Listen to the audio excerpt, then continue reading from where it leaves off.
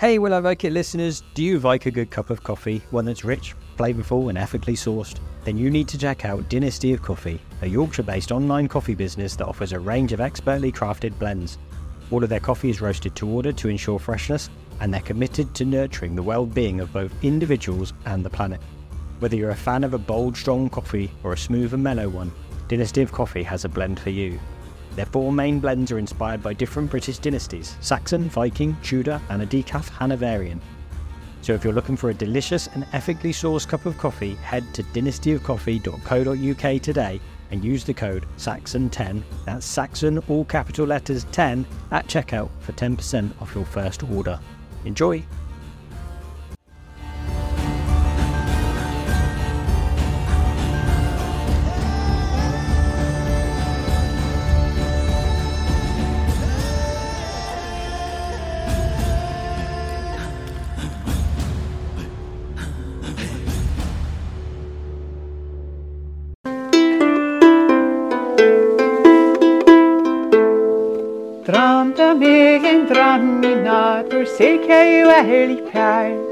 Which means I dreamed a dream last night of silk and fair furs. So it's quite pretty. It's not what you might expect Viking music to be. It's not let's go and kill all the Saxons. Although that would be cool as well. So I'm going to do one little one with where the words come from the poetic Edda, and then I'm going to do Voluspa, which is a request.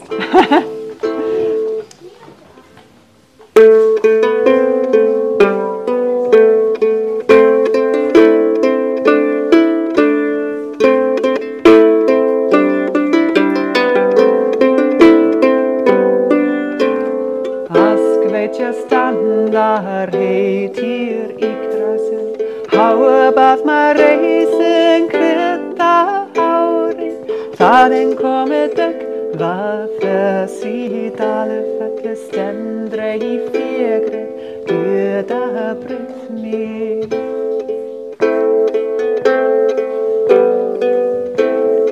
I know an ash tree named Yggdrasil, covered in hail that water white. Thence comes the dew that flows through the dale, that grows evergreen from earth's spring.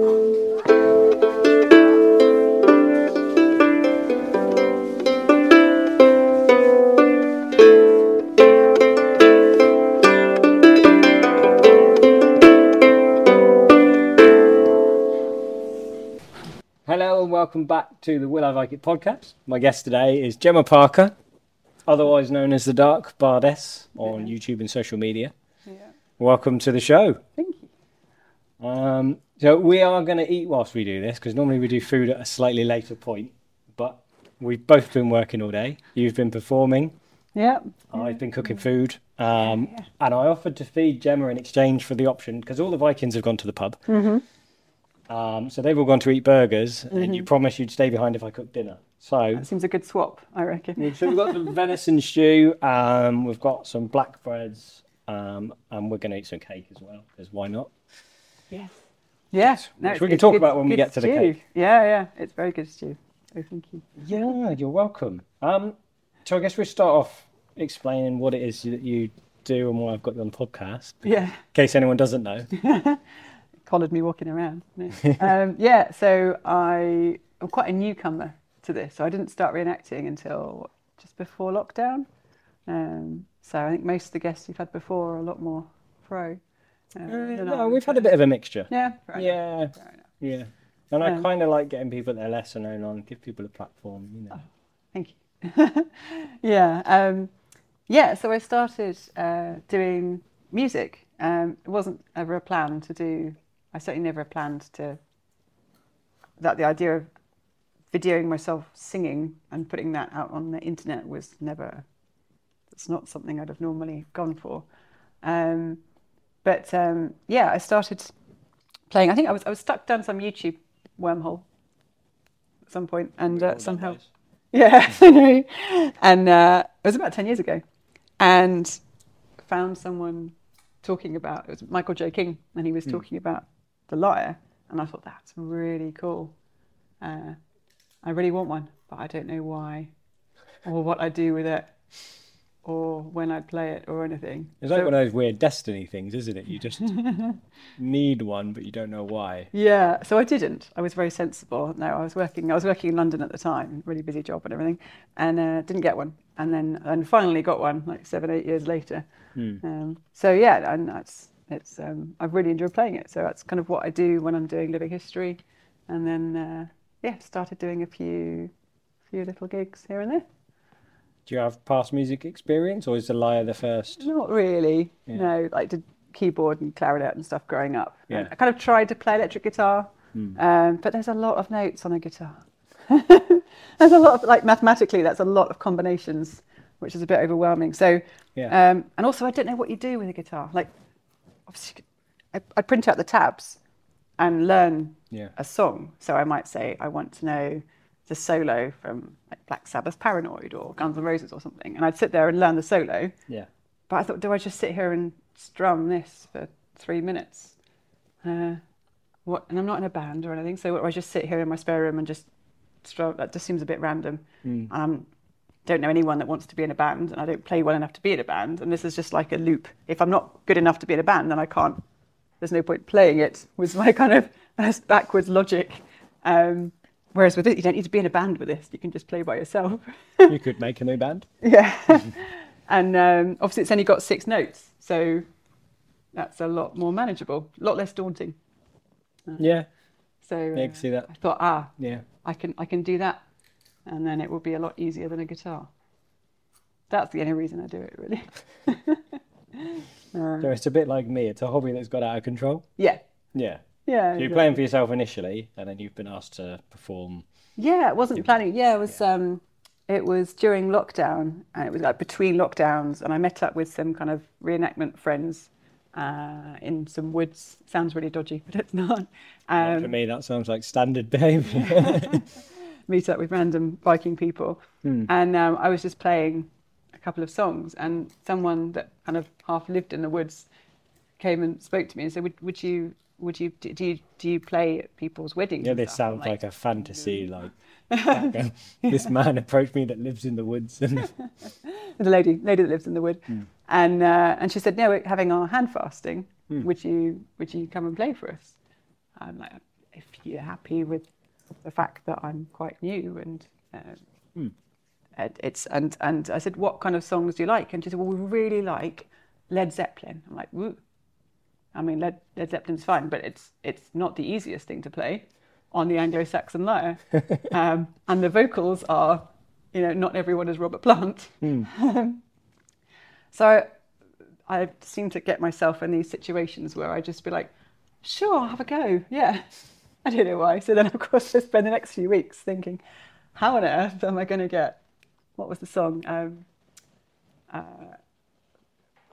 Going to California on a big jet plane. I've forgotten how the melody goes, but and to be fair, I think it just about worked. It obviously was different, but yeah. So that was the song at their hand fasting. We're in the woods, in amongst the trees, and I played on the way. I played the big drum on the way in, and then played that. So that was the start. That was the start of it, and then I was doing stuff, living history, but playing outside. And you know what it's like when you're doing reenactment is you're often in the middle of a field and it's raining and it's windy and you're playing this acoustic instrument that's just getting carried away on the wind and trying to sing with it, and it's just kind of like and it can be a bit frustrating, but lovely talking to people. And I love so many people come up and say, oh, what is it you're playing and how does it work? So the interest is there because people haven't heard about it. And I think that's the thing for me that's really fascinating, is that there's this whole history of music. People know about your Tudor music and green sleeves and recorders and violins, but like the Viking Saxon, there's no awareness of that. And people will go to Sutton Hoo and see the ship burial and see the lovely reconstructed lyre there. But what did it sound like? We don't know. So that's always been fascinating. Yeah, we don't even know how they were played, do we? So we've got... No, there's a picture of King David and he's holding the lyre, and he's got his hand, and he's doing this. So he's not plucking it like a modern harp. Sort of strumming. Yeah, exactly. It's like block and strum. Yeah. So clearly, if we don't know, it's possible that whoever did that manuscript didn't know. But it looks, I mean, he's holding it like you would. It looks like a decent picture of a lyre. I don't think they would have made it up. There's something written in one of the manuscripts about how they were building Whitby Abbey. Yeah. And it's Cadman's hymn. And they're passing around. They have a Yeborshifer. Probably haven't pronounced that right. But a beer sharing, basically, like a drinking around and sitting around and drinking. And the harp is being passed around. And everyone plays something. Right. It doesn't matter whether they're like the master craftsman or like the little boy that mixes the cement. That would terrify me. Yeah, exactly. So Cadman the cowherd was in the room and he saw the harp coming towards him and he thought, I don't know what to do with that. I can't sing, can't play anything. So he made his escape. But it was okay because there was an angel that came and then magically he could play and sing and it was all fine. Okay. So that's good. But it was a miracle. It was fantastic. But for me, the interesting thing is that he was the only one that couldn't play something. So everyone else, and it's a bit, I mean, a guitar being passed around a campfire now, if one was passed around, I wouldn't be able to do anything on it. Yeah. Apart from like a few seconds of a snippet of something that I learned ages ago, I couldn't do a song. But lots of people would be able to, even just with like 2 chords, sing a basic song. And I think that's probably how it was. You can imagine someone saying, well, this is one my grandmother taught me, or this is one that I learned from some trader or something. I'm on the highway to heaven. Yeah, AC/DC, I haven't managed to get any of their songs to work yet. Like Metallica, fine, but yeah, AC/DC, no. Yeah. So yeah, that's kind of how it started. Was I was doing something at West Stowe, reconstructed Anglo-Saxon village in Suffolk, and again I mentioned something about I'll bring my harp, my lyre along at the weekend, and someone got in contact and said, we're looking for someone that does that. Really? There's people that go around looking, and they were playing at it was a community event about the village. It's called Aldreth in Cambridgeshire. And they're saying, it's our 950th birthday, and we're doing 950th anniversary of something I should remember, something very important. Battle of Aldreth, maybe? Anyway, Herod with the Wake. So fighting off the Normans, and this is Anglo-Danish, Danelaw, all gets a bit murky with the definitions at that point, but at 1070, the Normans have not got much of East Anglia. They've got bits of East Anglia, but the fens are still holding out. Yeah. So something about this anyway, they wanted music. So I was just, attended some village fete, which again was not something I'm not advertising village fete, Anglo-Saxon lyre services, but Someone's got to do it. Yeah, exactly. There's a whole market out there. And it just kind of went from there, really. And then I think Jen, who you've obviously works here and who you've had on the podcast a few times, keeps somehow getting me involved in all these random things, signing me up for things and saying like, I've got this friend that does that. So it wasn't part of a big plan. I think I was doing some of the videos that some songs I recorded and shared on a lyre forum on Facebook. Yeah. And then I was thinking, well, I don't know, did I upload that? Where did it go? And my husband suggested, well, how about you do a channel on YouTube? I was like, no, that's the last thing I want to do. Like, why would I do that? It's terrifying, isn't it? It is. Putting yourself out there for criticism or... That's one bad bit, but the worst bit is then if you ever watch it back and you just like, what? See yourself. Why? You just want to press delete. Like, what? Why did I know? So it's quite daunting, but I thought, well, I'm not forcing anyone to watch it.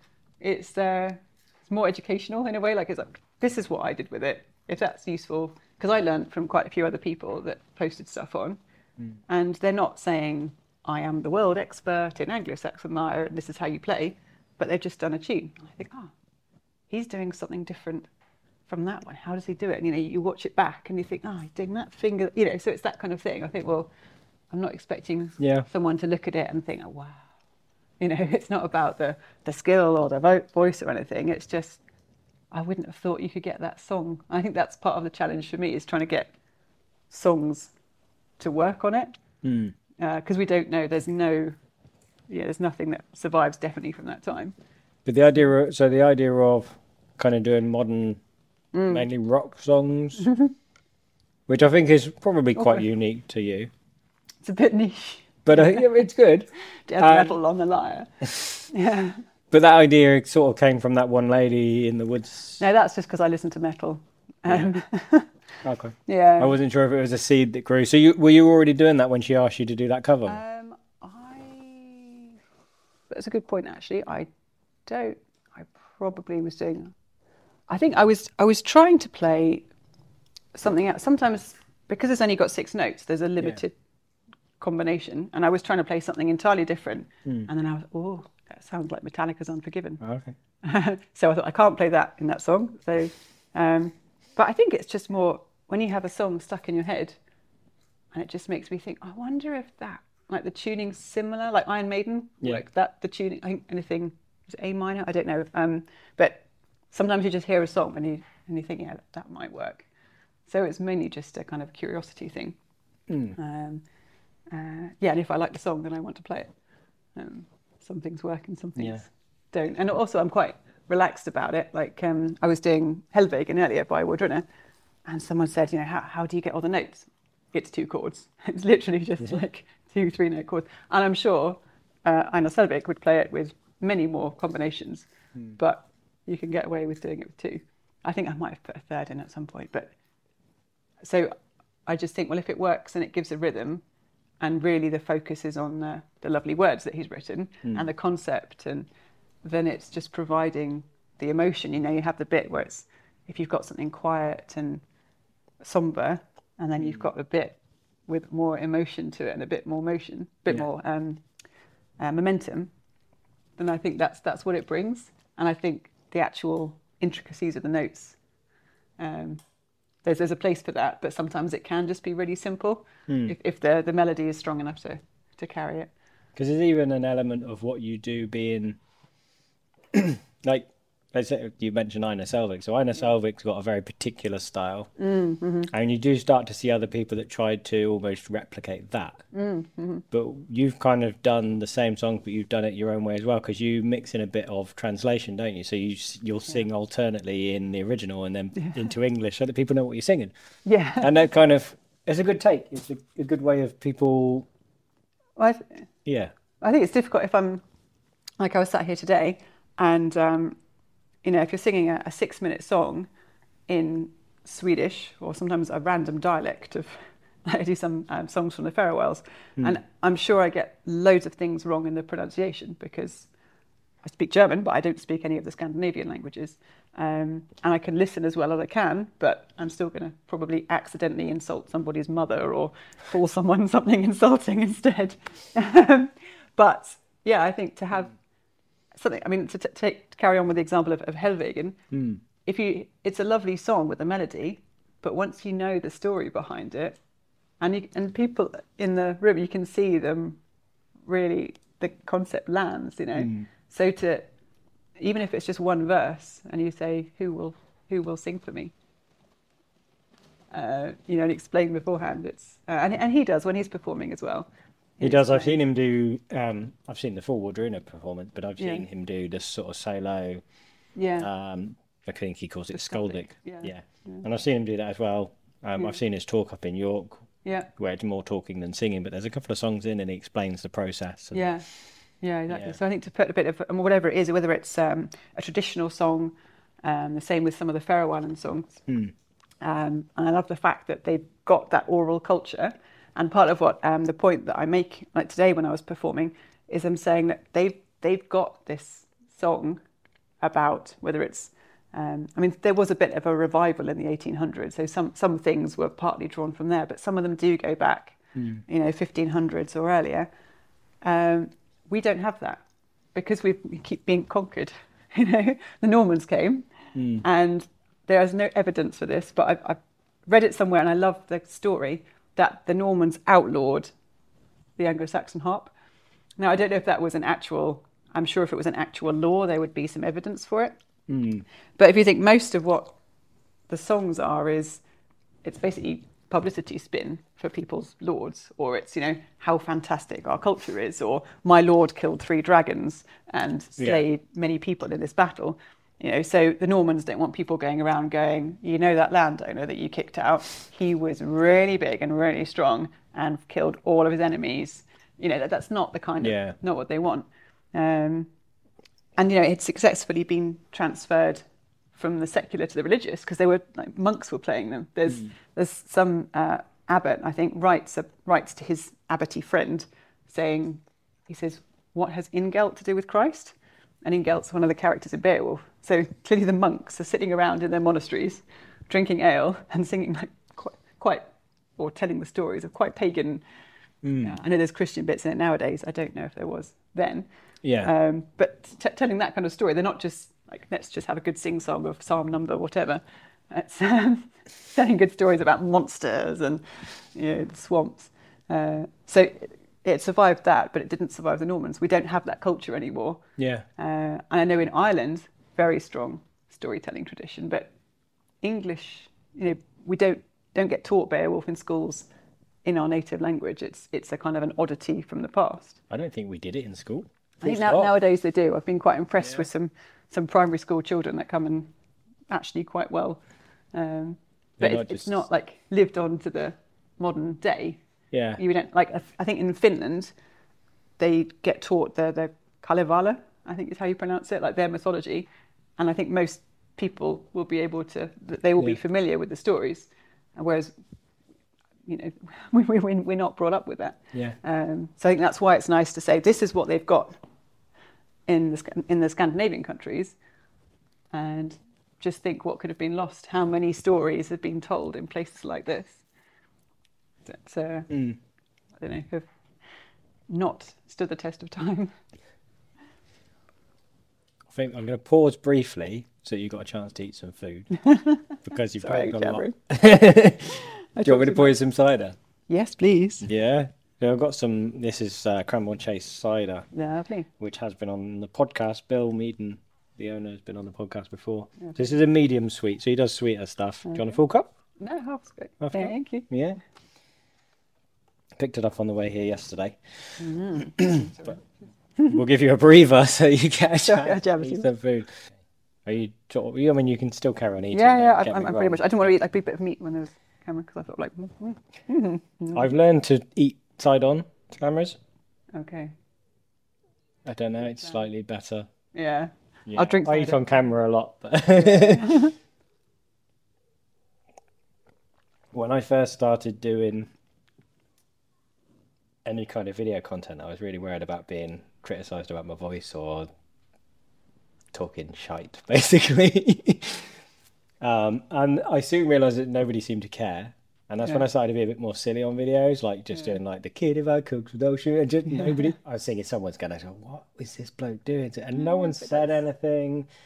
And so then I've done some really silly things that were kind of me messing around on camera that weren't supposed to go out, and I've watched it back and it's kind of made me go, sod it, I'll put it out anyway. That's what makes it you. Yeah. I'm not saying that you're silly, but it makes it human. Yeah. If someone wanted to watch a BBC documentary on today, we will be talking about, and keeping it very formal, then they do that. But if they want to watch a human doing it. Yeah. Not a robot. There's a video of me at Butser that someone thought was a robot initially, until obviously it got going. But the initial of me, because you start off, you're a bit wooden on camera because you're nervous. And so there is a video of me, and someone was like, when it first started, I thought that was a robot. Wow. That's a foraging robot. We forage elderberries. That's going to be the conclusion. At the end of all my videos, when I quit, it's going to be revealed that I was a robot the whole time. Just AI creation. Yeah. It was all AI. But no, what I was going to say though is that once I got more comfortable being on camera, I then became conscious of eating on camera. Yeah.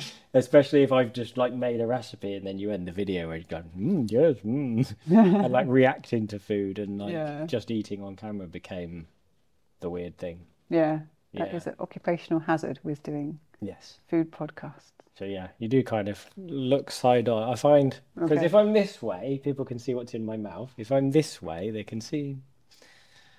The other thing I notice is how expressive I am when I'm eating. I do a lot of eyebrows. Oh, whenever I and watch down. the video back of my eyebrows are always doing this. Yeah. Or I'm just looking. And I know I do odd face things because any photo, normally 99% of photos people take at events, I'm just doing ridiculous faces. And I presume I do them in real life. I don't think the camera likes me. I think it just takes like the most ridiculous gurning pictures. And then occasionally someone will take a nice picture and I think, oh, that actually looks like... Because when you look in the mirror, in the morning, brushing your teeth, you're not talking or singing or, you're just I usually am. neutral. Don't know, but so you actually see a picture of yourself thinking, oh, I actually look halfway normal there. Not completely mad. But then I'm also very conscious of when you're performing, not being wooden and just, because you could just sing something, but it's not just...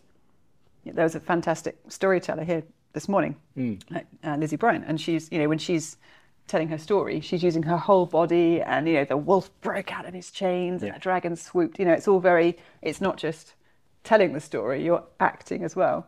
And I think that's the same with this, as I find myself, I think I play mainly with my left hand, which is apparently odd.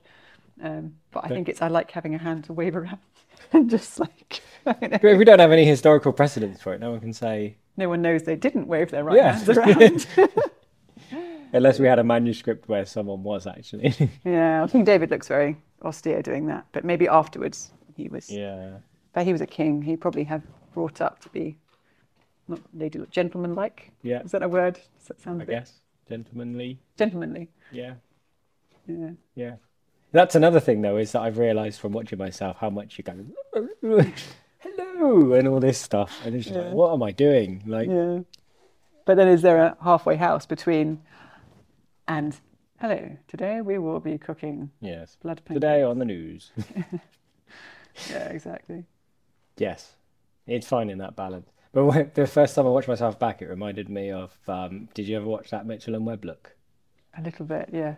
And there's a scene with the presenter and he keeps kind of very, as he's talking, and you need to keep your arms out, and after a few takes they end up like tying his arms and Yeah, that's what I need, I think.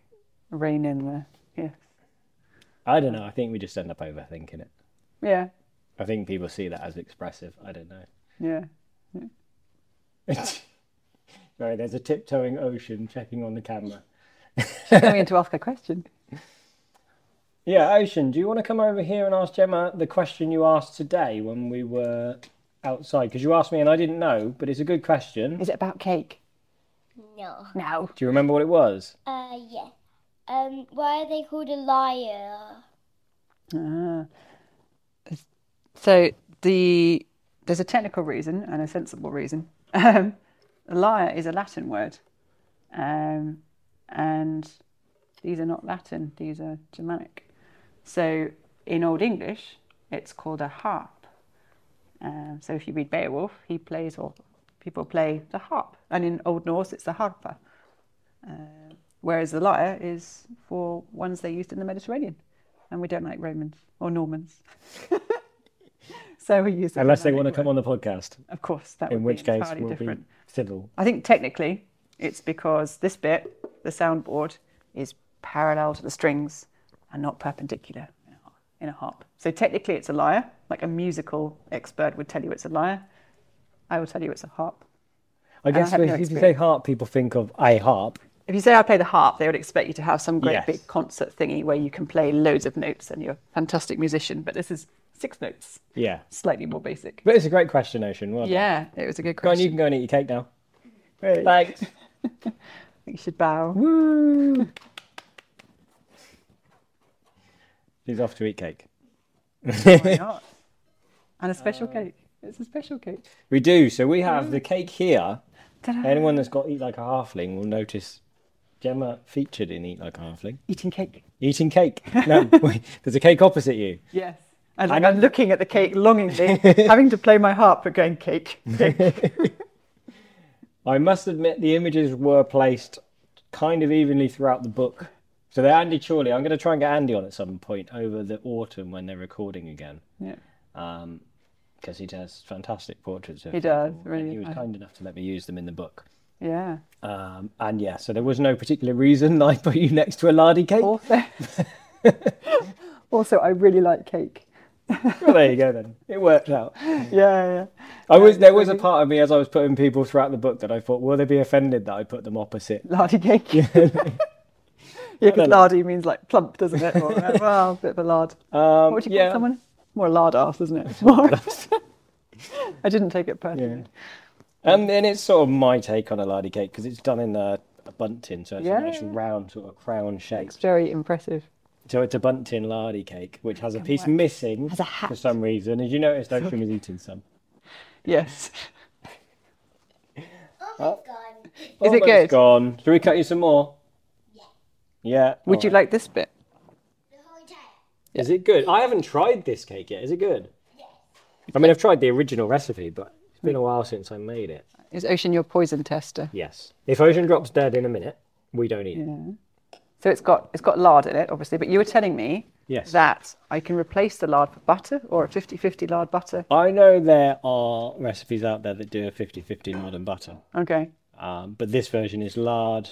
I know it's called a cake, but it's made with bread flours and yeast. So it's kind of a bread, and you make a bread dough, and essentially you put a mixture of mixed spice and cinnamon, mixed fruit, and blobs of lard, and you kind of fold it in on itself and roll it out again, and then do another layer and roll it in. So you end up with like a layered...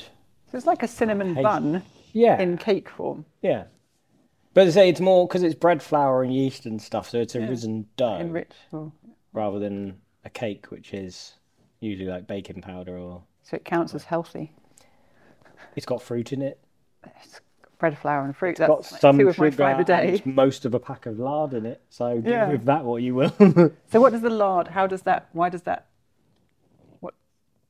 what's the difference between lard and butter in baking terms? That is a good question. Because lard, I lived in Austria for a few years and I love mincemeat. And I was living with an Austrian boyfriend at the time.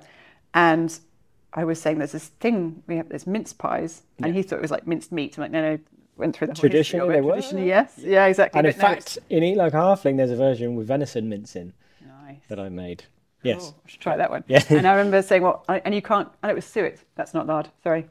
Completely random tangent, but I'll just finish the sentence. Go for it. And I was, couldn't find suet anywhere. And I was trying to explain what it is. Yeah. Like it's suet. Like I didn't know what the German word or Austrian word for suet was.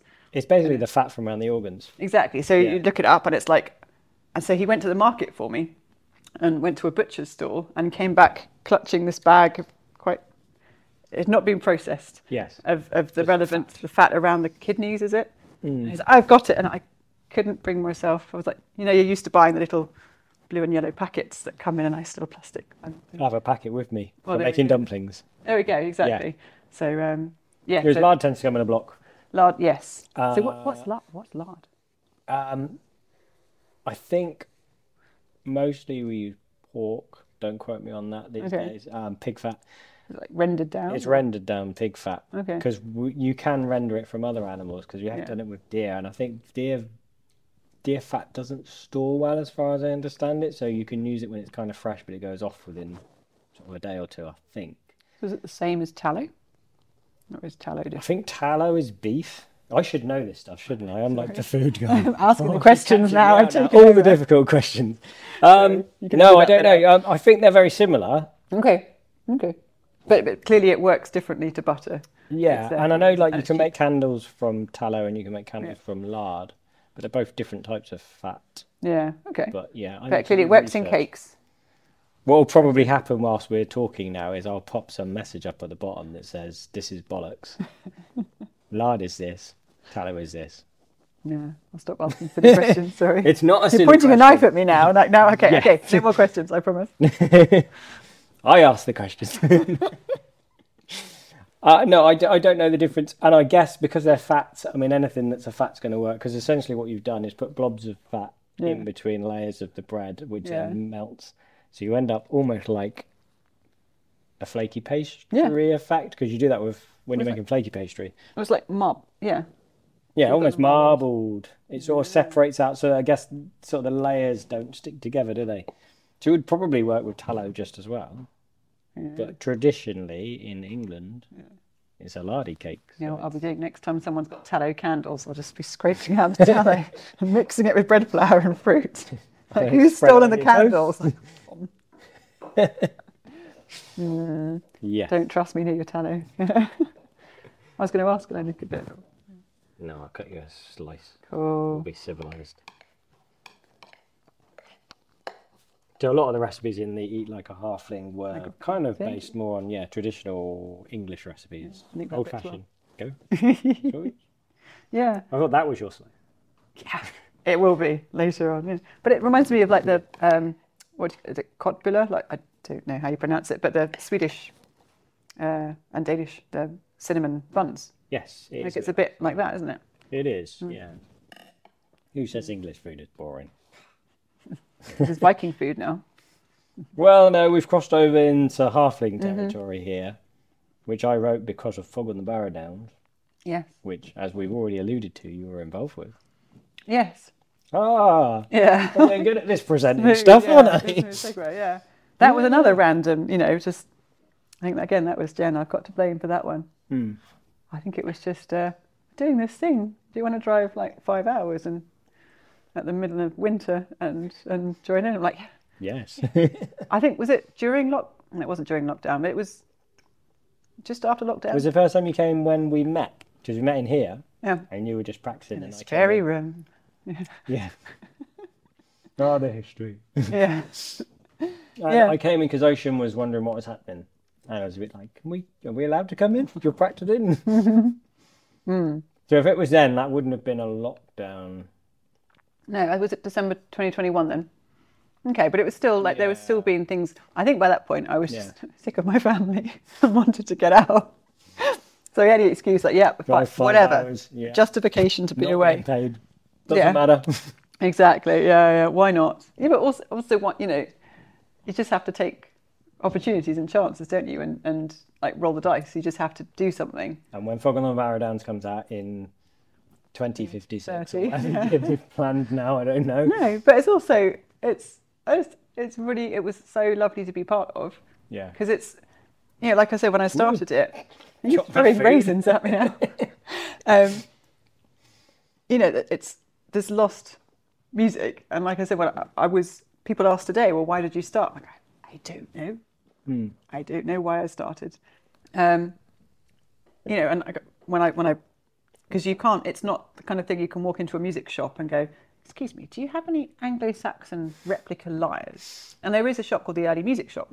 Yeah. They don't have any, there's literally nowhere you can just, unless you go to some of the big reenactment events. So the idea that someone would be interested in what I was doing, would you just be like, nah, can't be bothered. You just, take opportunity. You don't know what's the worst that can happen. They can go, well, thank you very much for coming. We'll just cut that bit out, which is fine. So if it's not in there and you say when it comes out and people are like, there was no lyre music in that, that will be why.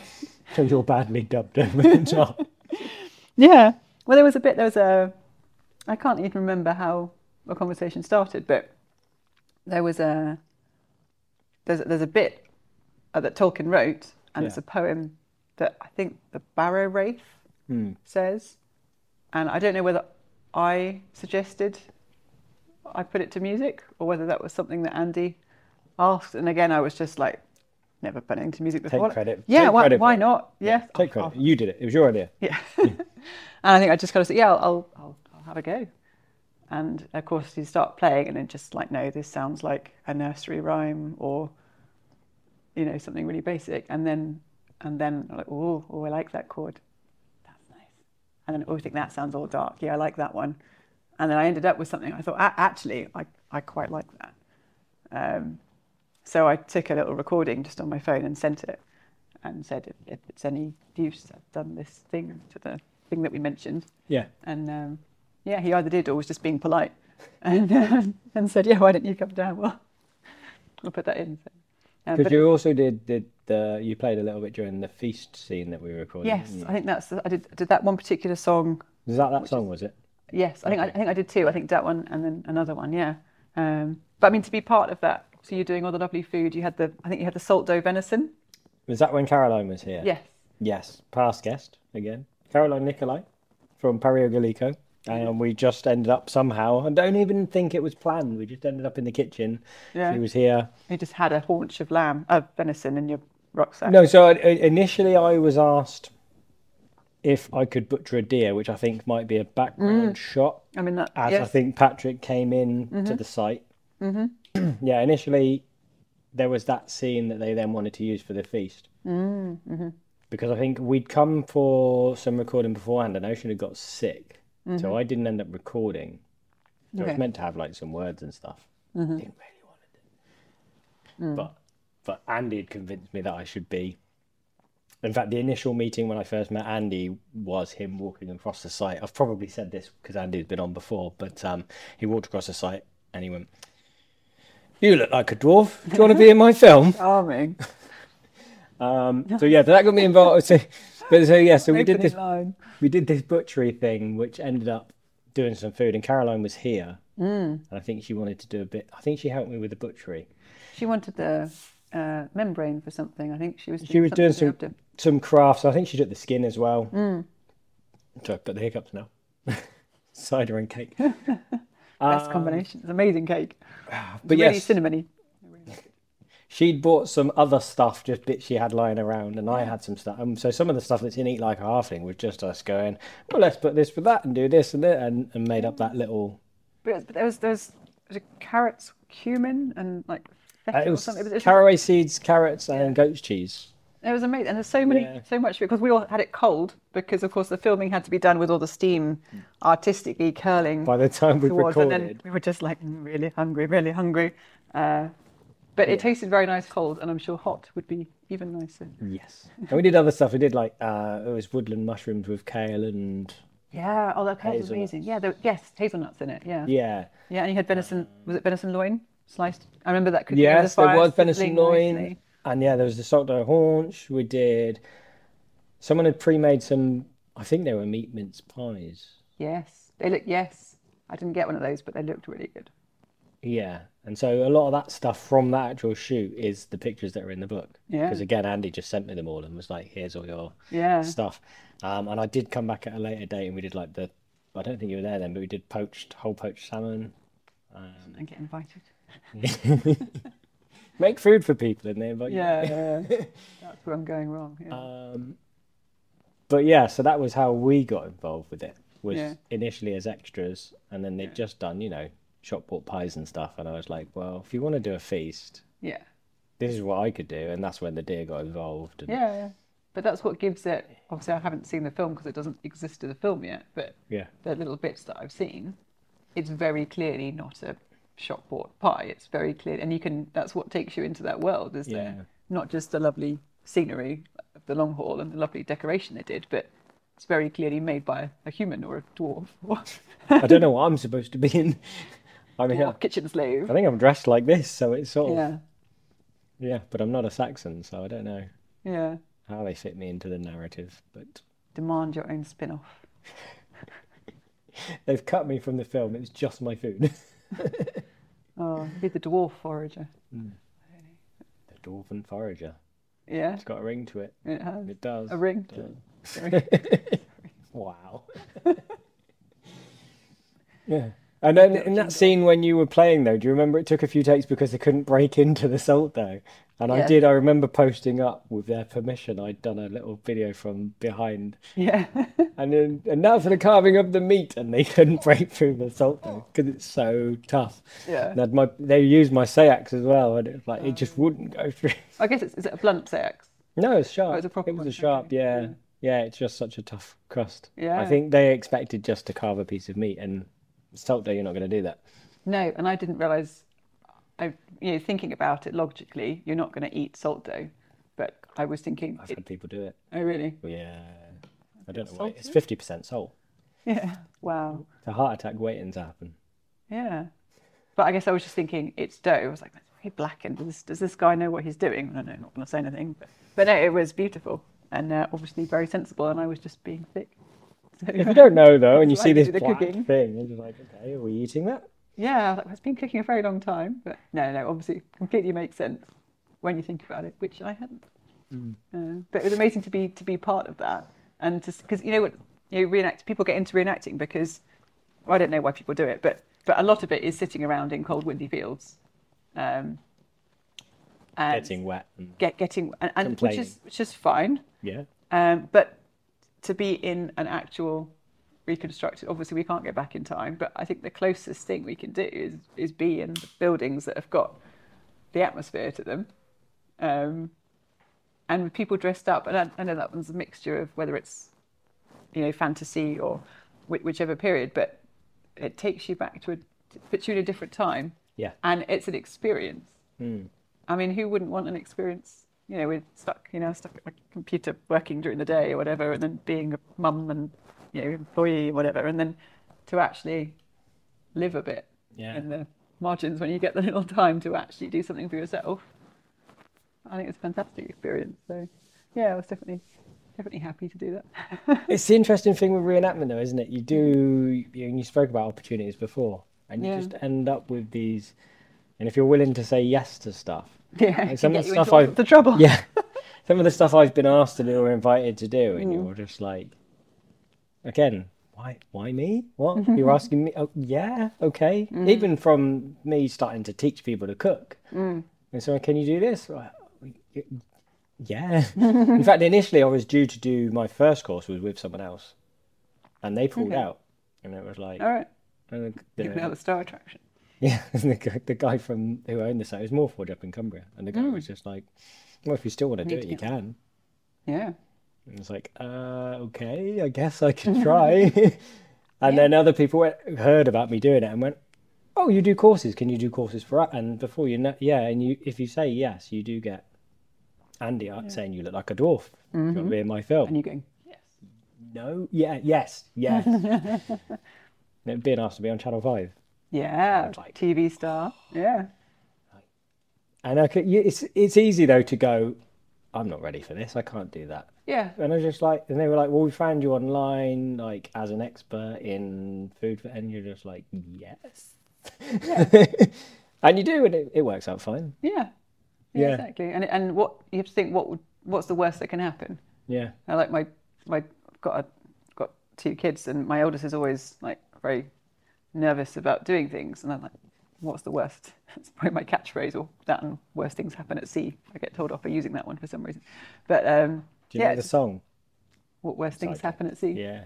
No. There's a guy I like called Frank Turner. Okay. Complete tangent there. Is a sort of folksy sort of singer, and he has it's quite an old song for him now because he's been going for a long time. But he does have a song called "Worst Things Happen at Sea." Oh. There we go. I think she doesn't like it because of the sarcasm that comes with it, probably, rather than the words. Just with the Channel 5 thing, the worst thing is that they don't use it. And Which they didn't when they asked me to do an Nefertafel. Oh, really? So they did a separate scene and that didn't make it. And I was like, that was obviously bad. And it takes so much, don't they? I know the few times I think I'd had the very first time, the first event I did with this. So I got this in, I think, like early February 2020. So like just before COVID. And late February, there was a second reenactment event I'd ever done. So I did one in the previous autumn in like completely borrowed kit, very much, I don't know what I'm doing, but I've just turned up to see what it's like. Yeah. And then February was my first one, still partly borrowed kit, but I think in this, like still I haven't finished actually making my dress, but fine. And of course, when you start playing that and the local TV crew are just like, oh, hello. And it was hailing and snowing and it's right on the cliff in Sheringham. Hello. So awful weather, and it quite, for a first reenactment event, it was a baptism of fire, Yeah. And straight away the TV crew were just like, let's do this. And I was like, I had this for about 10 days. And they said, well, can we film you? And I explained, I didn't just be like, of course, this is, I did say, well, I don't, and they're like, well, that's fine, it will be. And they did put a mic on and everything. And when they did show it, it was, you couldn't really hear much, which is completely understandable. But no, we were kind of singing around a small fire, looking like very cold, invading Vikings. So you don't know. Yeah. They must have taken hours of footage over the whole and then they've got to put together, 3 minutes? Few clips, yeah. Yeah. It's amazing how much goes into these things. Yeah. Yeah. Well, from editing this. Yeah. Or the maybe your I can't say Henataffel properly, but the Nefertafel. that one. Yeah. Maybe that will be an own feature length edition. I don't know. Yeah. I think you just drop the H, so it's like Nefertafel. Nefertafel. Yeah. Most people call it Taffel or King's Table. Mm-hmm. Yeah. But yeah, I mean, I was going to mention actually, because we should probably get onto the bonus questions and stuff in a minute, because we've been going for a while. Yeah, sorry. I chat too much. No, it's all good. It's all feed me with cake and chat while you give me cake. Eat cake. Yeah. It was just like, I was going to say, because the way you got into reenactment was kind of different to most people, because most people get into reenactment and then go, what am I going to do as a craft? Yeah. But you saw the... Yeah.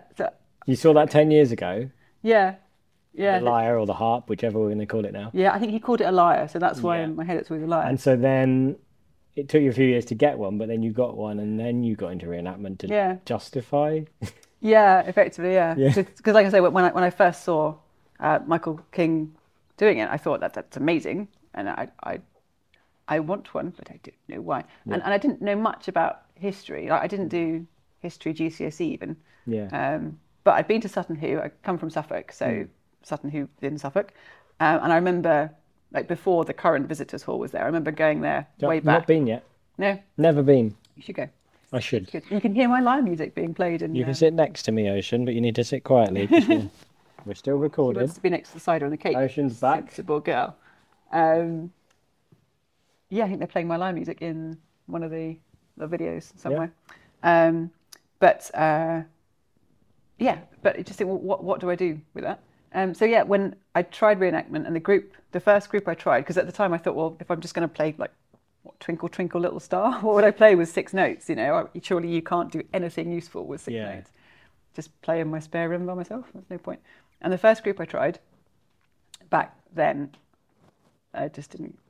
wasn't me. I was a very demure Christian lady with a very tight wimple and the spinning thing that required patience and behaving, and I could see like hairy Vikings at the other side and was just like, I want to be with them. And I just went home, I think somewhere down the M1. I wasn't very good at driving then, so it was a big thing for me to drive that far. And I just stopped at a service station and just cried. I think rang my dad and was like, I'm just trying to make friends, but like they're all odd. And I mean, all reenactors are odd, and that's perfectly fine. And I can say that now because I have one. But and then just promptly didn't do anything with that for many years. And then it was probably after, must have been before COVID, but I think when my kids had got to that kind of age where you kind of come out and you think, who am I again? I'm not just mum. I'm who am I? I'd kind of forgotten. And I think we went to some local event, probably just to kind of, what can we do to entertain the kids? And we saw, it was Woofer, because they're the local group to me. And so I joined. I was like, how does this work? But I thought, then I can get lyre. So I must have been looking at it again. And I remember joining them, but before I joined, it was like, this, showed them a picture. I'm like, this is what I want to get. Is this the right? And obviously there's a time, because Sutton Hoo is 6:25. And there's a Viking group that does like, I think 8:70. But I didn't know then that Vikings also had harps or lyres. No, it's interesting though, because I think most people do get into reenactment and then find a craft, but you've gone. I think I've been, because I've been in about 5 different reenactment groups. I think most people go into it and people are just, because I think lots of people start reenactment and then think, well, what do I do? You sit around all day. Whereas I had to do natural dyeing as well. So I like the mad scientist bit of that. Some people do it very methodically, whereas I'm just like, I like adding things to water and seeing basically like a poof to come out. I did like scientist degree, so that's my kind of science there, I think. I try to do different things, and then want to do a little bit of rune stuff as well. Hence why you very kindly brought me the deer bones. Got some roe deer bones, which I've hung on to for a couple of months now, I think. Thank you. So you can inscribe some. Is it Saxon?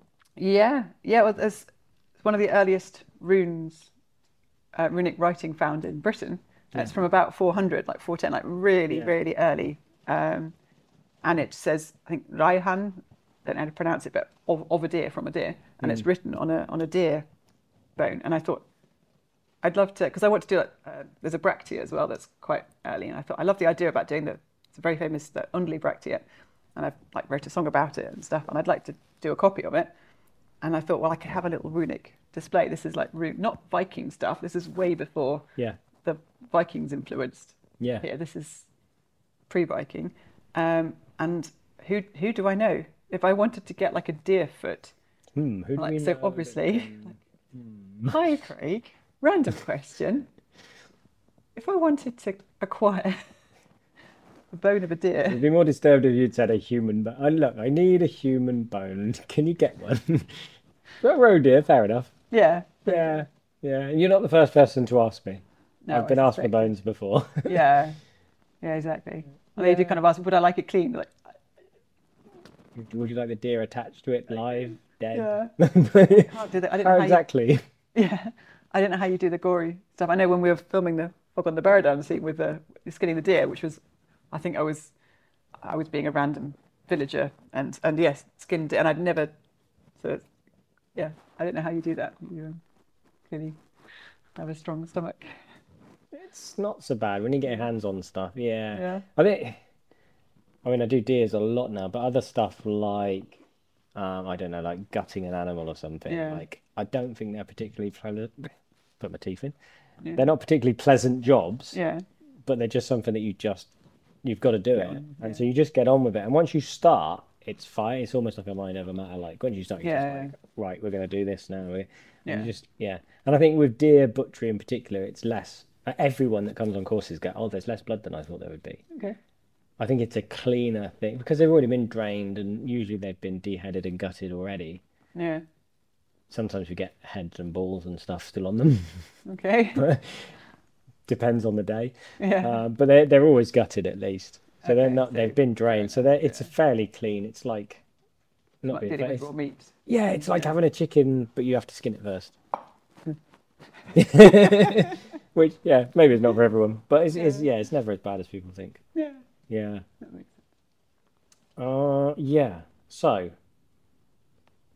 the only other thing I was going to bring up, because we should just plug what you do, is where you were yesterday. So you were on the main stage at Valhalla Festival, I believe. The main stage, the only stage. Yeah. I don't know. Is it the biggest Viking UK festival? I don't know. It's a Viking festival. It's a Viking. Yeah, I'll go with that. It's a Viking festival. I was on a stage at a Viking festival. What's it? The third year now? I think, yeah. Yeah. So I don't know much about it. I know a couple of people that are involved. Like I know Bob, who runs the bar. Yeah. Yeah. Okay, put it down there. Why are we whispering? We're on a podcast. Put it down there with the other bread. It's a good job they can't hear you. Anyway. Valhalla Viking Festival. I think, as you say, it's quite niche what I do. Like the idea of playing. There are people that play the instrument fantastically well. Yeah. And everyone's got their different style. And there are people that play it, and that people do it in bands. If I thought you were going to steal the lyre, then don't touch the lyre, not that one. We already have a lyre, it's fine. We don't need another. That's true, yeah, of course, everyone does it now. So to do what I do, which is like rock and metal, and some of the folk stuff as well, and anything I like, which is a random mixture. Yeah. There's a very niche audience for that. Which goes to Valhalla Viking Festival. Exactly. You get the biker crowd in there, and you get kind of the pagan folk. Yes, because it's not particularly, and this isn't like a slight, but it's not like a reenactment event, is it? It's people that there's a bit more laughy Viking as well as. There's a lot of people very inspired by like the Vikings TV show and by Last Kingdom. So I saw Uhtred yesterday. I was at least one Uhtred. Oh, not Uhtred. I didn't think he was the real Uhtred. I think he's walking. Yes, so there's a lot of people wearing and a lot of face paint. Yeah. But you've got the full crowd there. Do you get does John still go there? Does the firewalking stuff? Because he did the first Logie. Logie firewalk. Yeah, Yeah, he still does that. Yeah. Yeah, and they have ice bathing as well. I've done some. Yeah. Oh yeah, because he started doing that as well. Yeah. So yes, it's run by Skull Vikings. Yeah. So it's kind of there, and it's a kind of unusual festival because it's like a not-for-profit one. Yeah. So they organise it and run it, but it's not a big one. So the money goes into what next year's pot. making That's it bigger and better. Yeah. So they ask people to come down and volunteer. Yeah. If people come and volunteer and help run it, then they get the tickets included, for example. Yeah. So yes, it's different from a lot of other places, but no, they had some lovely. Soulfear was on there. So yes, please have a little bit more. Thank you. She was doing songs from her new EP, so that was lovely. And that's Amber. Amber, yes, I was going to say Amber. Yes, I've met Amber a couple of times. Yeah. So again, it's where else could you? Obviously, you've got the really big events like Midgard's Blot and everything, but where are the small versions? Where people, when they're just starting out, or people. No, I think I was probably the least experienced one on stage. Some of the people on there were professional musicians, and just put it down on the side, love. We want to eat it now. Well, you can't eat it now because you dropped it on the floor. It's chalk. It's probably good for you. It will neutralise stomach acid. I don't know. Sorry, he's an overthinking scientist. Motherly advice. Yeah. Just eat it anyway. Get on with it. It'll be fine. Yes. So it's where, because where else would you? And obviously, I mean, today to be able to play. I mean, there must have been. I don't know if there's 100 people in here, but it was more. I mean, over the day we had 320 or something for the day on site, but I don't know how many were in here. Yeah, there was quite a lot for the first set. There was quite a lot. I mean, it went quiet. It was dead outside. Okay. There was hardly anybody around, so I think. Was it raining? No, of course not. No, but I mean, to have that many people, and all ages as well. Yeah. It's quite unusual. Yeah. So it's all useful experience. Until I work out, do I like performing or not? Because I know some people just say like, no, it's just too much stress. Yeah. And like yesterday, I made loads of mistakes in my performance yesterday, and then of course the whole evening I was beating myself up about it. Yeah. Especially when it's mic'd up and you've got the monitors pinging your mistakes back at you, and then you hear the mistake, and then you're thinking about that, and then you miss the next one. So. I suspect that no one noticed but you. Yeah. It's one of those that the audience probably just I had them thumping on the tables with their fists and singing along, and we played anything from we had Metallica, we had Amon Amarth, all sorts of random covers and sea shanties. Yeah. Nice. Random stuff. Yeah. So one day Midgard Blot. Well, like probably original stuff. I don't think I could really go there and do covers. I think that would be a bit. I think they'd be happy with that. Yeah, but they have the real thing now, don't they? But one day I do. At some point, I will. I've got some. I did some of my own songs today and yesterday. So one day but the covers are really useful to find out what works. Yeah. And what I can do with the instrument and what I can do, because I've not had any vocal. I've never had a singing lesson apart from at school when they, So you only know when you try something. Yeah. And I'm not going to sit there and just go through loads of vocal exercises. Whereas if you I was trying to do Zombies, Cranberry, I saw something about Ukraine, and it was in my head, and I just thought, I wonder if you could do that. I thought, no, but she's got that. She does that lovely yodel thing, and I wouldn't know how to do that. But you keep trying it, and you think, oh, actually, I can have a go at that. So yeah. And the Ocean's gone to sit quietly over there whilst we finish, and then she's going to have some popcorn because bribery.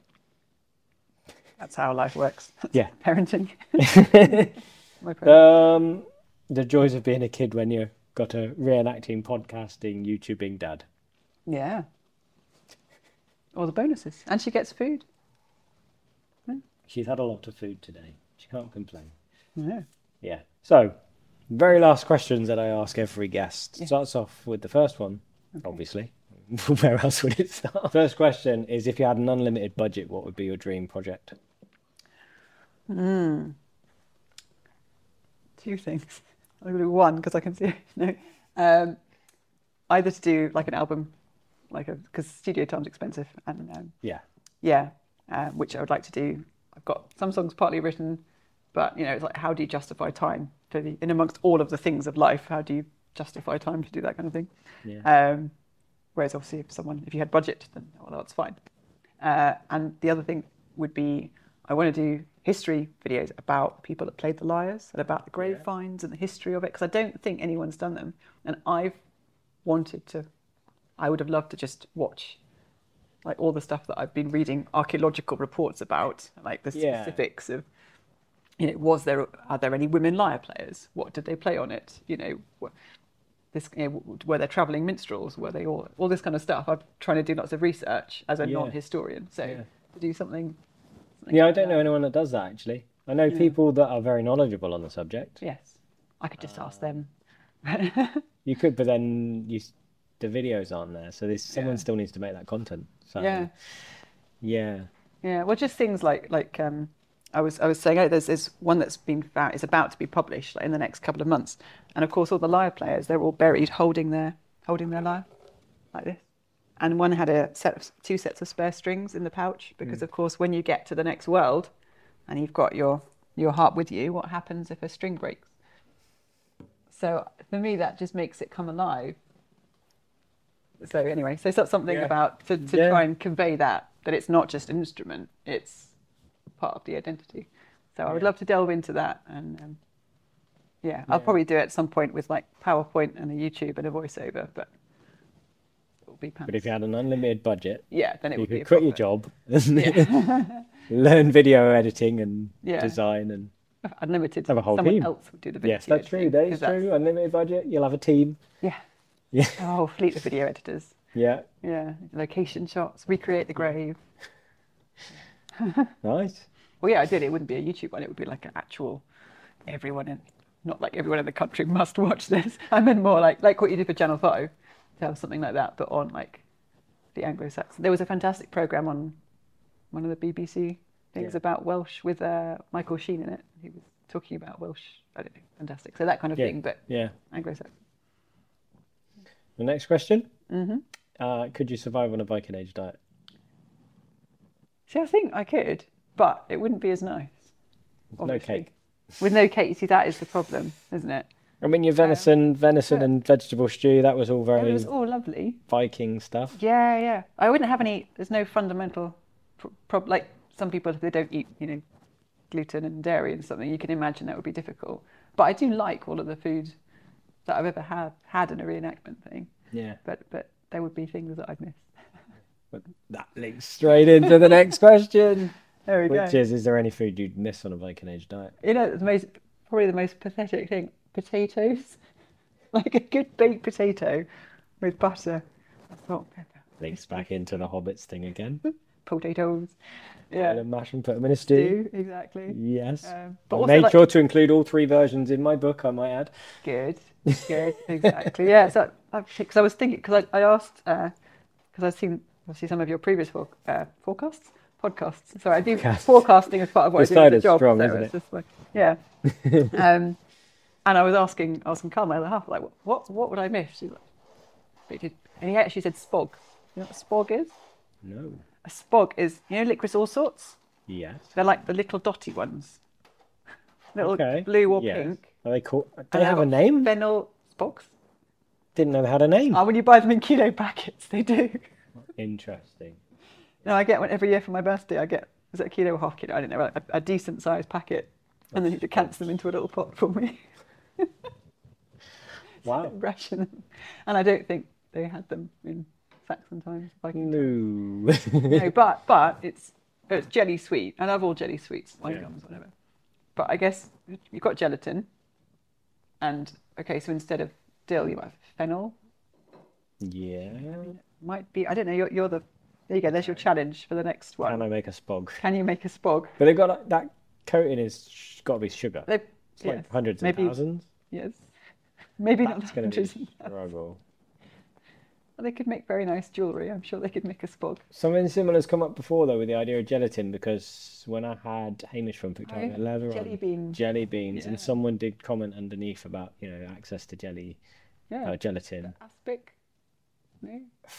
The problem again, I think, was because I did look up how they make jelly beans, and I think the problem was the coating again. Okay. And they're not really a jelly bean without the shell. I'm not too fussed about the outside of the spog. It's the like aniseedy, fennelly, so some kind of fennelly gelatin. Jelly, chewy bit. Yeah. But even that needs some kind of sweetness to it, because if you just had gelatin, it wouldn't be sweet. No. No, and I don't like aspic. Like, when you have meat in aspic, it's a bit odd. Funnily enough, after Hamish came on, I messaged one of the big, I can't remember their name. Well, I think I can, but I'm not going to say. Because I sent an email to ask whether they'd be on the podcast and they didn't respond. So there you go. You missed your opportunity to come on this. Yeah. There's a whole market out there for reenactment sweets. Yeah. And deprived Vikings that have spent all day just having, lovely, but, that's it's not peasant At the food, time, is I just What thought you it call would be amusing to follow on from Hamish with a jelly bean manufacturer.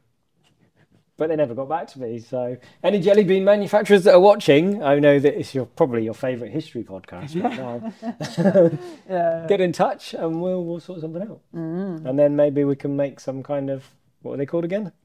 Spogs. What's the worst thing you've ever eaten? I think brain. I didn't really mean, when I was living in Vienna, at the company I was working at, we would have a quarterly thing, like a meal with a boss, and he ordered brain, and I don't know why. Just brain? Is it some kind of dish? Just remember it. It was on a dish, but it wasn't like a quivering. I don't know. They seem to like brain in Austria. I don't know. I don't know. It once. I wasn't maybe as bad as I was expecting, but I think it was more just like mentally no. Psychological. But maybe that's just me being a wimp. No, I found it an odd experience. Strangely creamy. And I'd made a dish out of it, which had tongues and cheek meat and caraway seeds and leeks and onions. Caraway seeds, leeks, absolutely fine with all of that. Tongues, I'm a little bit. They taste fine, but again, I've said this loads of times. People have heard this, but if you're eating your own tongue. Yeah, you've got a tongue. It's just a weird Two tongues in my mouth as well. Psychologically. But the brain, I felt like you could have just done that and put a bit of cream in. Yeah. That was it. So it wasn't unpleasant, but it was just that psychological of this is a brain. And the fact, I don't know whether he ordered it to intimidate me or something, or whether it was just like, I'm going to see how you react, or like, fine, I'm going to have like a Wiener Schnitzel or something really, really basic touristy. All right, so next question is, what's the most memorable meal you've ever had? You know what, I'm actually going to go with the one that you cooked for the Bardess, because... Should I get up and bow now? I think you probably should, yeah. I've asked this question so many times, you're the first person to say, your food, Craig. I thought that's why I was here. No, but it's because it's memorable, right? Yeah, memorable. It doesn't have to be good. Not good. Yeah. I mean, it was shit, but never forget the shits afterwards. But it's memorable. I mean, when else is someone going to have cooked a giant bit of venison over a fire for half a day that you've seen the deer. Sorry. Good Turn to timing. actions now. You've seen it being skinned next to you, and now you're having it for dinner, and that I've never had. Nowadays in our modern, you don't. You get venison when it comes in a little plastic packet from the supermarket. So to have that brought out the fire, black and crusty, and thinking, what the hell have I got myself in for? No, and all this fantastic, and it was just a feast, because of, especially it was done for the feast. That would never be done for me. Unless you had it was like some great big wedding party or wedding banquet. No one in their right mind would have like two personal chefs. Obviously, they weren't personal for me, but when you're sat there and you've got the food in front of you. Is that what you had in your mind at the time? This is being cooked for me. Yes, that's what I thought. This is. I wasn't paid to be here, but I was invited because these chefs are going to cook for me. That's the only reason I came. Yeah, it's worth a 5-hour drive. So it's definitely memorable. Yeah, yeah, that's a good answer. And it tasted good. I should point it out. All right. So the last question is: you've died. Oh, sorry. That's not a question. That's a fact. All right, but there is a question. It's linked to a question. I'm dead now. I can't answer. No. Okay. Yeah, depends what you believe, I guess. Yeah, fair enough. Yeah. Okay. So you've died. Your family and friends are preparing your grave goods. Okay. What food and drink are you taking to the feast in Valhalla? Not the festival that you just spoke about. The actual Valhalla. Baked potatoes, butter, salt, spogs. As a side? In the potato. No. No. Spog sauce. Oh, no. No, I Sounds should so say wrong, something. actually. I don't know why. I'm sure it should be something much more glamorous than that. Like a really nice, like a hog roast would be quite nice. I'd like to think if there's enough of them clubbed together, they could do like a hog roast. Yeah. Maybe not a whole hog roast in a grave. We're just going to pour a bag of spots into the grave. Yeah. And a few Some jackets. future archaeologists will come there with unusually high sugar content in this grave. Potatoes. Yeah, I'm sure something more exciting than that. That would, if it depends if you're like, what would they eat, or what would, if we had to send them into the next world where there may not be a supply of these things. Then they're quite good options. Yeah. Because it's not what you'd expect in Valhalla. No. It's not written in any of the sagas anyway. But maybe they missed that bit out. Future Saga. No. Which is probably a graphic novel. Copyright that quickly. Yeah. Very niche audience for that one. Yeah. But it does. It's come up before, I think, where people have said it depends whether as well is it what would people put in my grave or what would I take to a feast? I mean, if you've in there's I've written a little song about it, but yeah, when you're in Valhalla, the idea is you've got the goat Hadron that resurrects. Yeah. So you eat it all, and then it resurrects the next day. So I don't need to take goat with me. No. Because there's enough goat. Yes. It's like mead. Why would you take mead? Like there's because gallons of mead. Bills. Yeah. You don't need mead. So Yeah. So take the things that will be in short supply. Might make you friends. I don't know. Like it's a bit strategic about this. Sorry.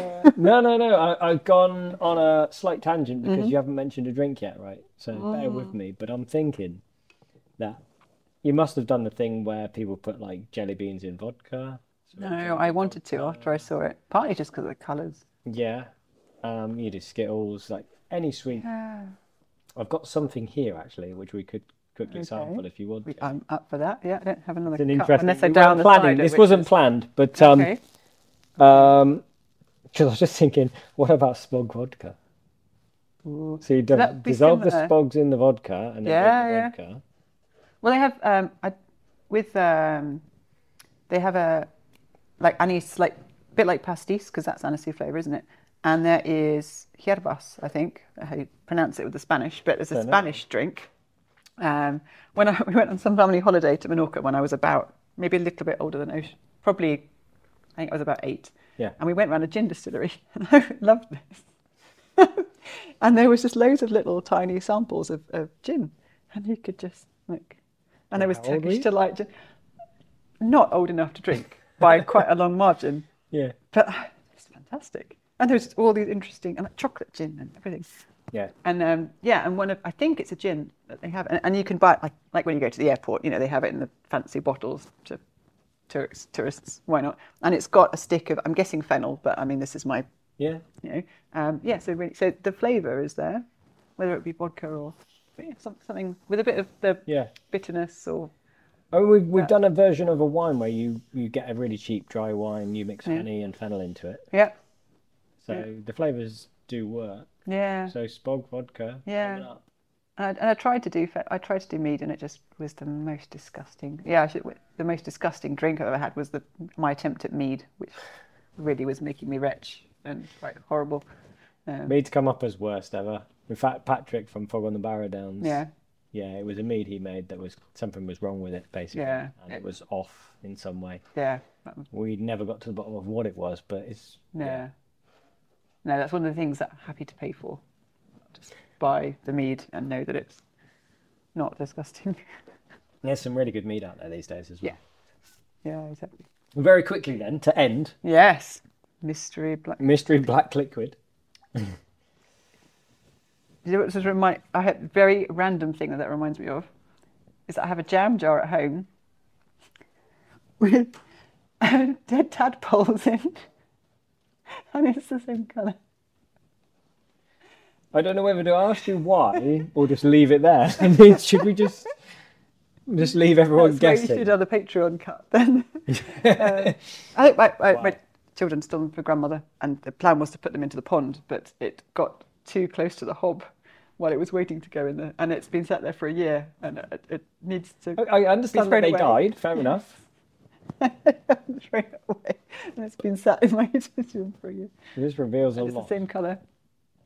as And that so you see that basically every day, but you don't. most days. But you don't deal. You just It's like now outside. those are the I've been dead outside tadpoles. last week, but I haven't tipped it away, but it's outside. So you're gonna have to like taste it or something now. So that I'm worried, and this is what I'm worried about. All right. So no, this is not dead tadpoles. Wasn't aware that people kept dead tadpoles in their kitchen, but all right. We're learning a lot today.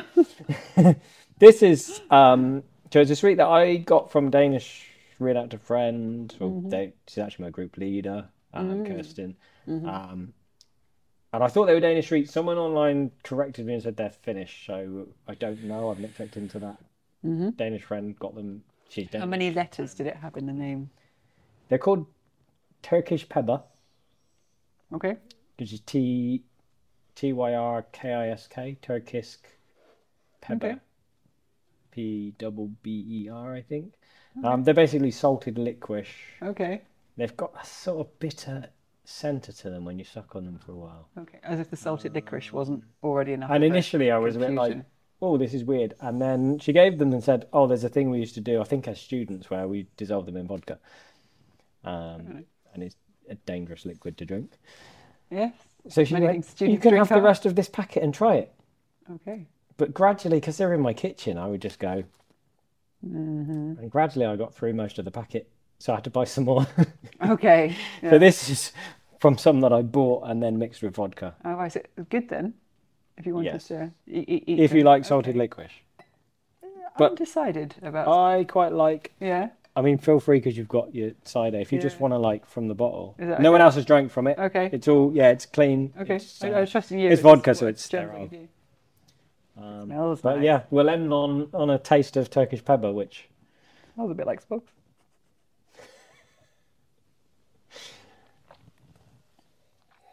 It is like, it's not very salty. to me it's really salty. Only. Yeah. I get salt first. I'm like, oh, Yeah. yeah. No, you get obviously the alcohol first, Mm. I think so, and then the licorice. Yeah. Maybe it's just not as salty. Like some of the salted licorice is really, Yeah. I mean, as a sweet, they are quite salty. yeah. Um, Just gonna walk away with this. I like that one, do you? Just yeah. Yeah. Like that one. Do you want a lid? I don't need a lid. No. No. Wow. There Yeah. you go. No, that was good. That Great was review definitely. then. Yeah, yeah. For, You could market that. I think. Obviously, They you may can't have because done already. they I don't know. obviously already do it, but yeah, But yeah, Turkish pepper vodka. It's nice. it is very good. It is Yeah. very good, Yeah. and it's so much more. I think I wouldn't have that many because it's quite intense, isn't it? Licorice is a sweet, so I probably wouldn't have that many of the, like the Catherine wheels that you get. They've got spots in the middle. I'm not obsessed, honestly, but to drink, it would be dangerously moreish, I think. Yeah, which is what was Yeah. said before, I think, about Yeah. being dangerous. I think they meant is, Yeah, it goes down quite easy. yeah. Yeah. I mean, there's a whole pack of sweets in that jar. Okay. So, So in terms of sugar, you'd be bouncing around the walls, wouldn't you? yeah. Anyway, on that note, Yeah. oh, before we go, we should give yourself a plug. So where can people find you on YouTube? Find me. I'm Dark Bardess on anything. So yeah, YouTube, Instagram, Facebook as well. Yeah. I think I'm not. I don't know if I'm the Dark Bardess. One of those. I made them at different times and probably didn't think about it very much. But yes, I'm sure if you search it, it'll it will come I'm up. sure it will come up. And as usual, I don't even know if people check, but I'll put them in the description underneath the video and in the show notes and all that stuff. Yeah, that would be great. Yeah. So thanks for coming on the podcast. Thank you very We've much. been rambling for quite a while, I think. Yeah, sorry. Yeah. So Ply me with food, you'll get yeah. ramble. So hopefully people are still listening. Or what? Do a test underneath. What is a spog? Yes. and see how many What people- is a spog? You're a starter for 10. That could be on Ocean's episode. She's going to do the best sweets around Europe as we travel. And we're going to do a competition where someone can win. I'm going to buy extras. So there's going to be Salted some sweets licorice. left over. It's going to get contentious. Isn't it? Well, anyway, we're gonna do that, Yeah. but we'll need some kind of competition. So I might link it in maybe and Yeah. like, tell me what a spog is, and you'll win the competition. I don't know. Anyway. I'm going to try and make one now then. Yeah. Anglo-Saxon spogs. Yeah. Let's do it. Well, thanks for coming on. Thank you.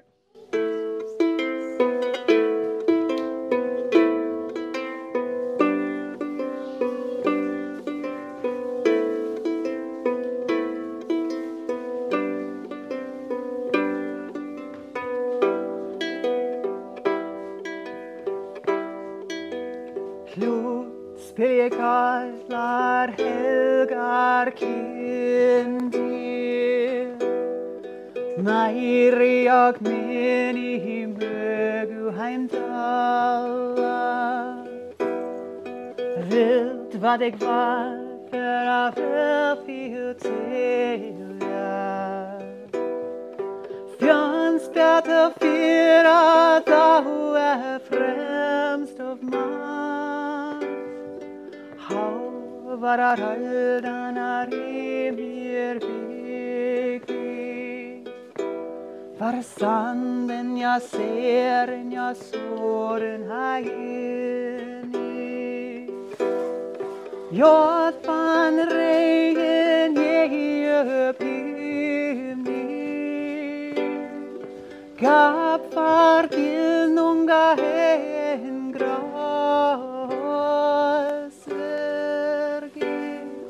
Listen, all you children of Heimdall, whether rich or poor, you must be still. Odin has commanded a prophecy from me. Ancient tales of men I remember. In the beginning, in the time of Ymir, there was no sand, no waves, no sea. There was no earth, no other heavens. A gaping void we call Ginonga.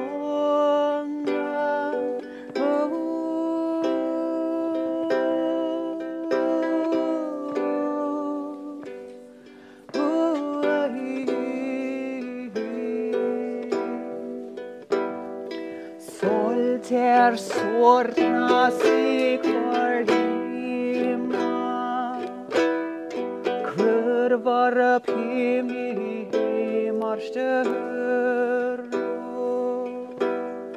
Kisar heim I fittat norra Lekhauer hit I fittat himmi Sjölvan bred fram varje skog värnum värdas Mån för strånga sedelholm stilla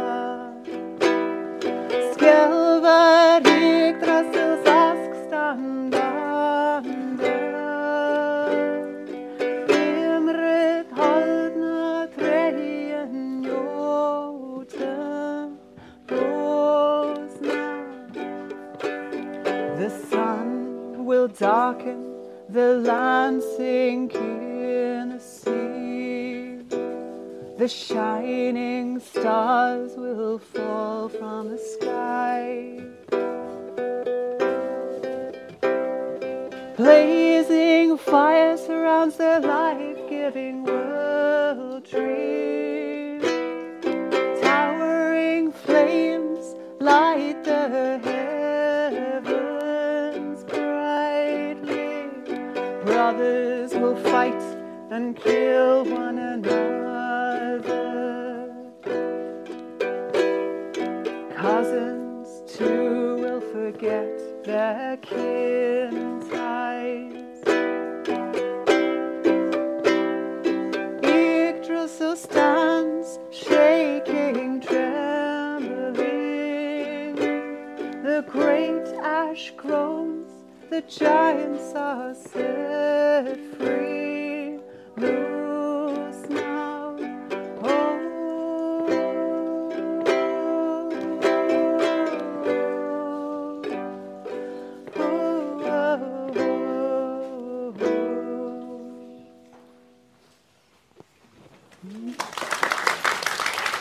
If you enjoyed the podcast or want to hear more, remember to like and subscribe and give me a rating. For recipes and ideas, visit my website saxonforager.co.uk.